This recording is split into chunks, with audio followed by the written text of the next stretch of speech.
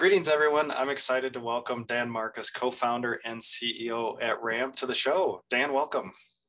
Great. Thanks, Brent. Ben, it's good to be on.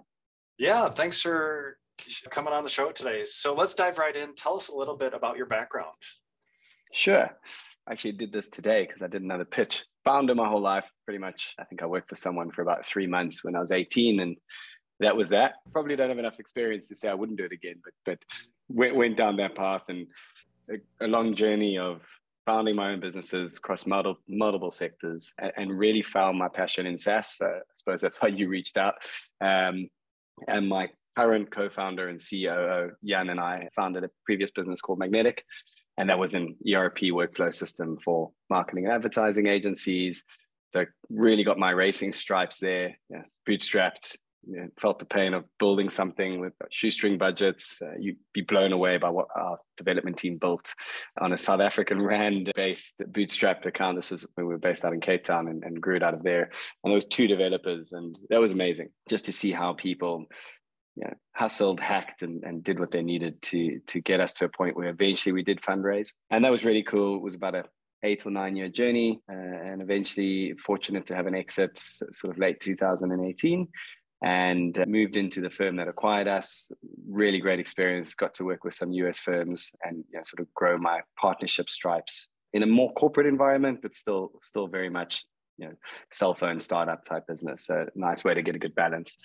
And eventually found my way to Ramp, and here we are today. Yeah, here we are. So serial founder, it sounds like. So was it always in tech or SaaS? Did you do stuff outside of SaaS or mainly tech companies? Yeah, did stuff outside of SaaS. So event companies. I built a conference company. So we built out a large marketing and conference business out of Africa.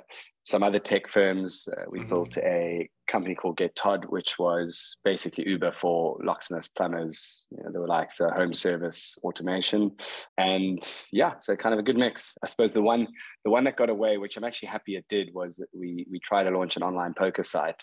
This must have been around 2003. Raised some money in Cape Town, just never got off the ground because we couldn't get approval to get a license out of South Africa. But I'm quite happy I didn't go down that route. We pivoted that business, turned it into a sort of corporate team building using game theory, teaching people how to use poker in business and business skills in poker. That was quite fun. Yeah, interesting. Yeah. So amazing background. So tell us about your current focus at Ramp. So what does Ramp offer for products and services? Yeah, sure.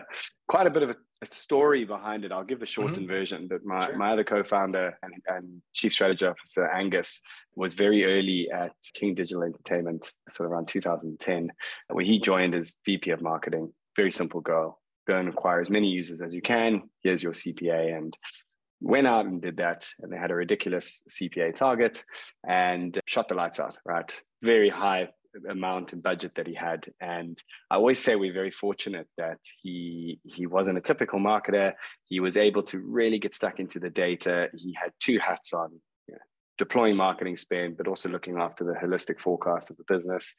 And he was able to determine the right level of marketing spend and what that impact would be on top line revenue, and was able to give conviction to the board to say, hey, you're spending this money elsewhere. You need to focus it on Candy Crush, where it's currently set to do 50 million, maybe 100 million that calendar year.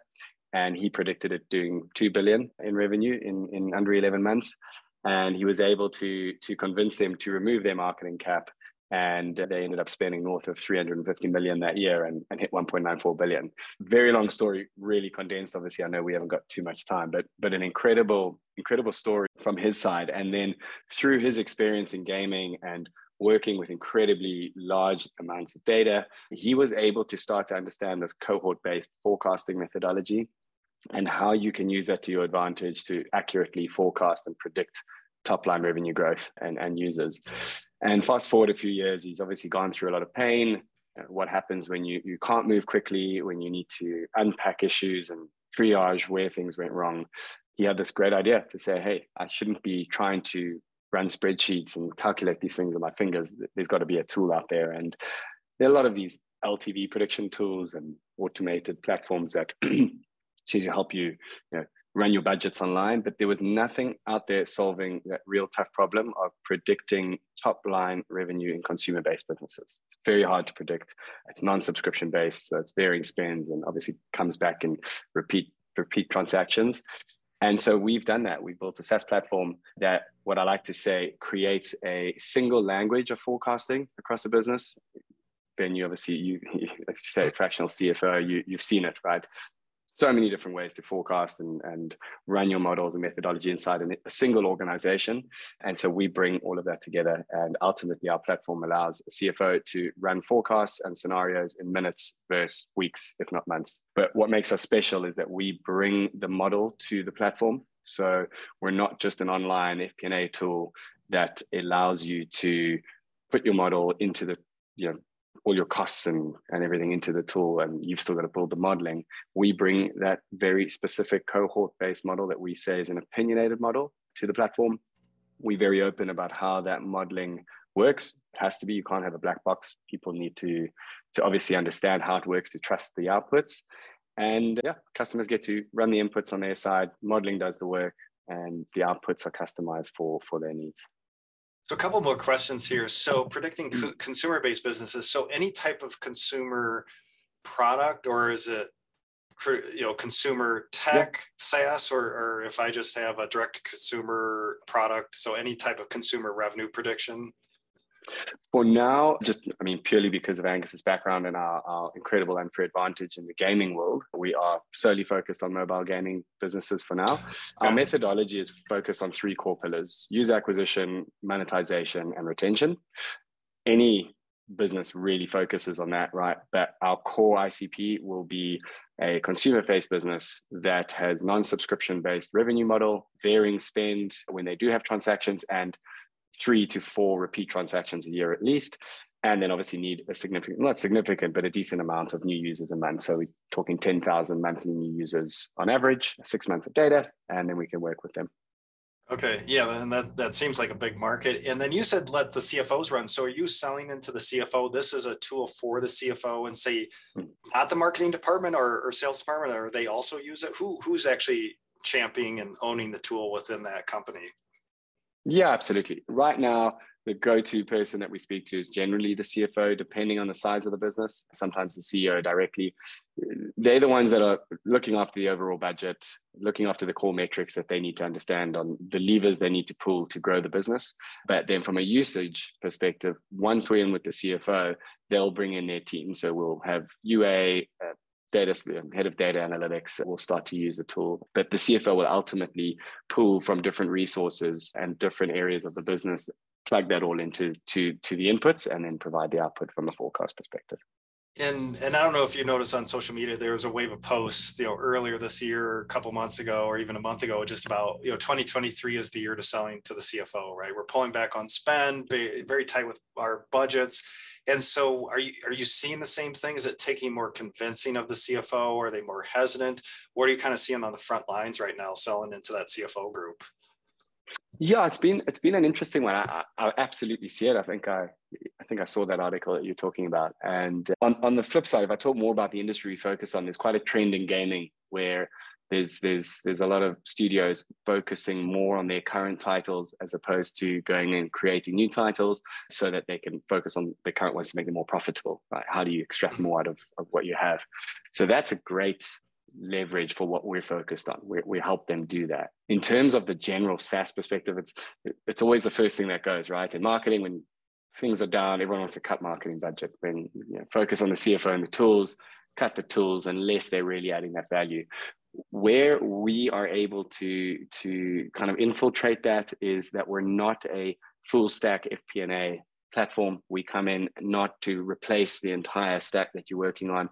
We're and it's the best way to say it. We're effectively their right-hand man, that we're coming in and helping them get to those profitable areas that they're looking at.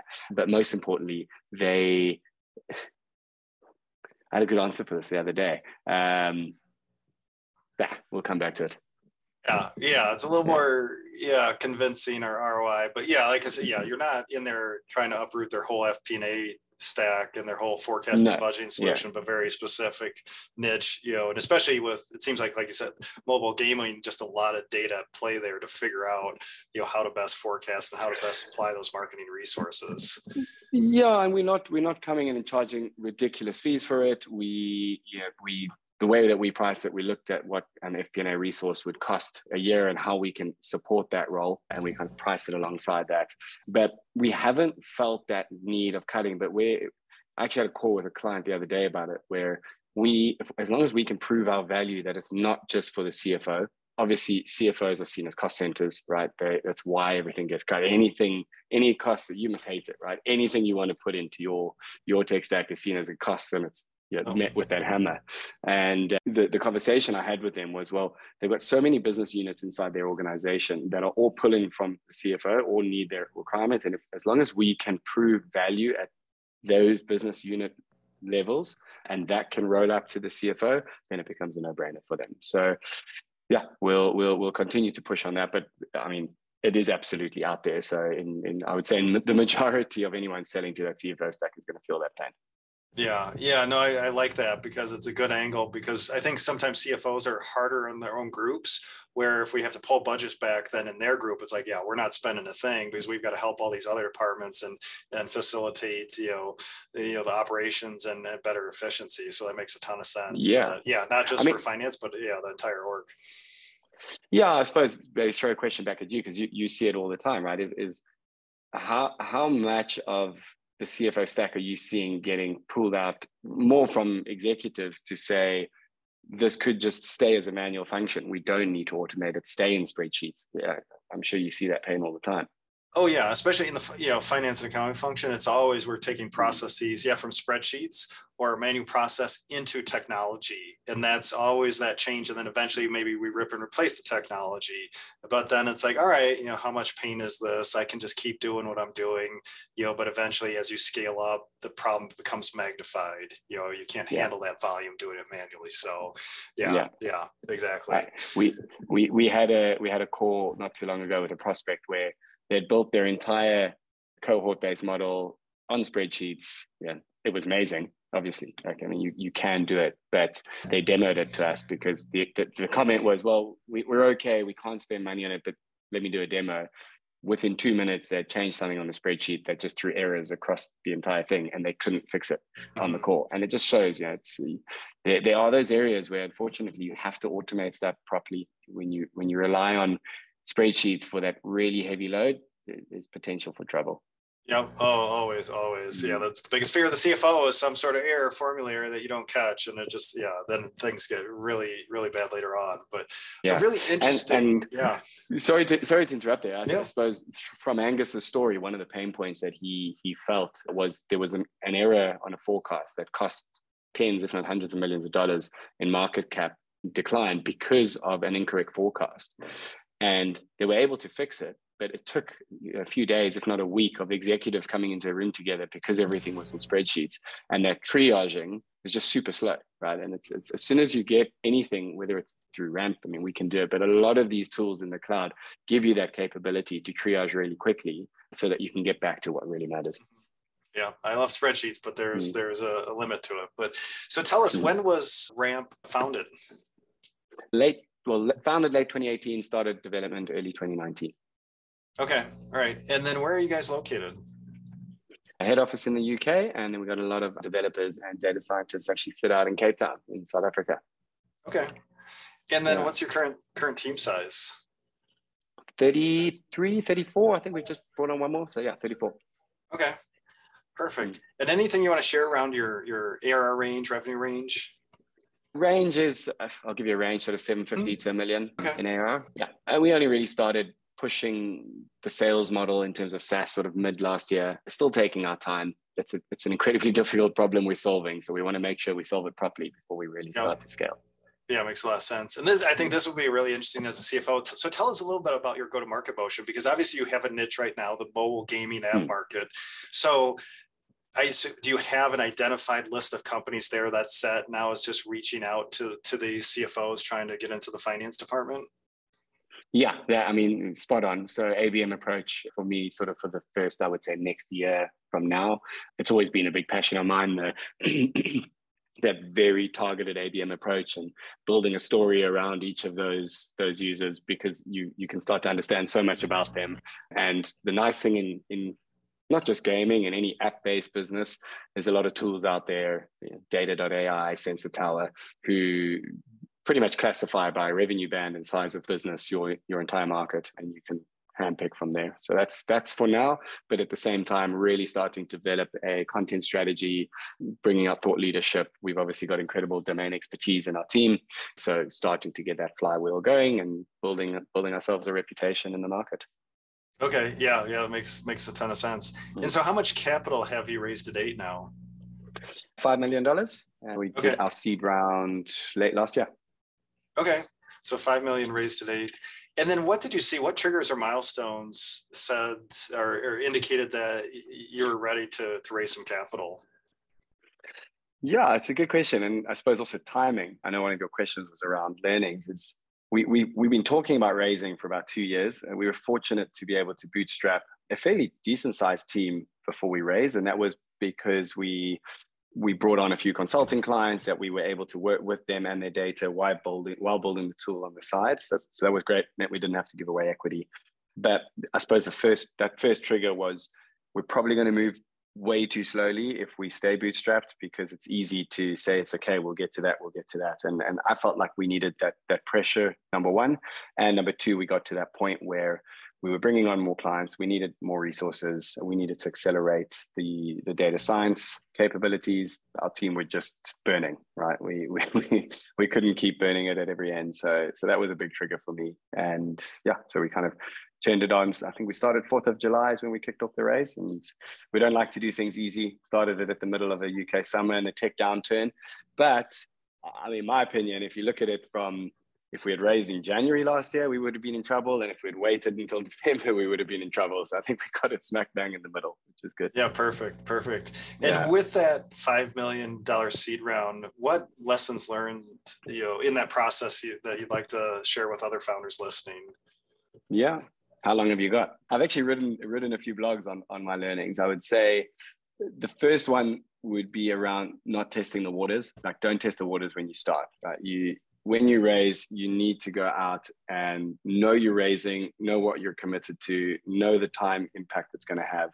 The minute you test the waters, everyone likes to have conversations. You're never having conversations. You're always raising when you're speaking to VC, even angel. But the problem is, when you're testing the water, you're speaking to 2 or 3 people in that week at best. You're not getting any consistency. You're not learning. You're not driving any natural progression or pressure. You don't have to tell people you're raising and speaking to 100 people. They can feel the energy.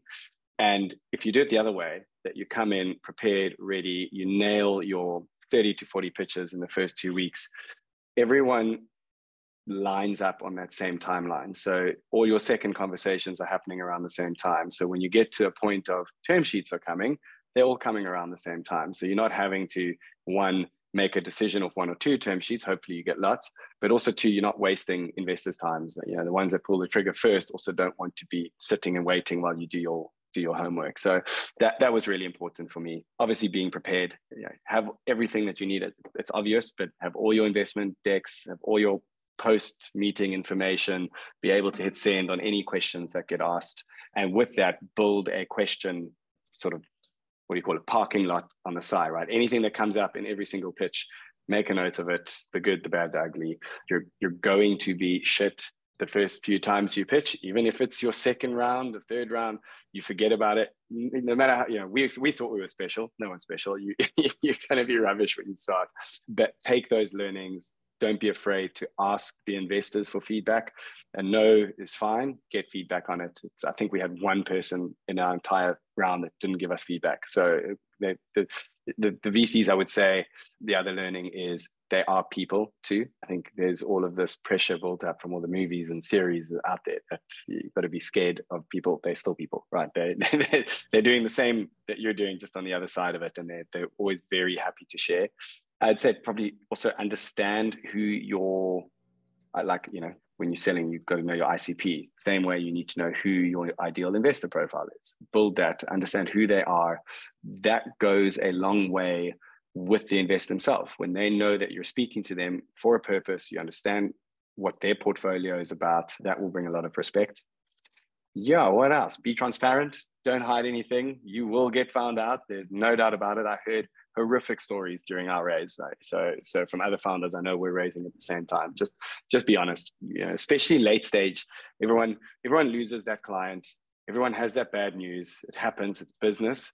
Don't hide it. You're going to have a board meeting with this investor a few weeks after you close the round, and that's going to come up. And it's a 10-year relationship. You want to make sure you get off on the right foot. And I suppose the last two, understand the time that it's going to take. It's a full-time investment doing this, but there's no excuse that your business doesn't carry on the side. So be prepared. Have everything you need to have that continue, and you'll be okay. And VCs talk to each other. Don't bullshit them. They are talking every day. They will know who you are, and you can use that to your advantage, of course. But keep your messaging consistent, and you'll be okay. That's some of it. I've got lots. Go read my blog. Oh, that's great. Yeah, you'll have to share those blog posts, and I'll put in the show notes. Yeah, but I took at least 8 bullet points here of insight. But I love that, right? You're either in or out. You're either fundraising, and I've heard this before. It's been a while. You know, either doing it or you can't just test the waters, like you said. Yeah, totally. You're either in or out. There's no partial fundraising. So great insight, 100%. Great lessons learned, and we'll have to share those blog posts in the show notes. So Dan, I really appreciate your time today. As we wrap up, what's next for Ramp? What's coming up that's new and exciting? Sure, plenty. We've actually just implemented our sort of next quarter OKRs, plans that we need to do. We're in that favorite stage, right? Getting that golden product market fit that everyone wants. We absolutely got proof of concept. The problem is so obvious what we're solving. We know it's difficult, but really getting that core product market fit is important for us. So, all of the motions around that, around improving the UI, getting all our training material up and running continuously. I think a big thing for us is understanding that really critical level of accuracy that we're proud of. Everyone asks, how accurate are you? We want to make sure that we nail that. So that's big for us. And something cool we've done is just really brought in our senior leadership team now that we've grown to a size that kind of warrants that. And it's been incredible to see how that's come together with our vision and the values. And I'm excited about moving out of that founder-led sales world and actually driving a high-performance business is exciting. Yeah, that's always a big transition from founder-led sales to building out that sales team for the first time. It's always exciting. Yeah, that's great stuff. Exciting stuff for 2023. So Dan, really appreciate your time today, sharing your story and your background. And if listeners would like to learn more about Ramp, where should we send them online? Sure, rampgrowth.com. All right, perfect. So if you'd like to learn more about Ramp, check out rampgrowth.com. And Dan, really appreciate your time today and sharing your story. No, anytime. Thanks, Ben. Appreciate it.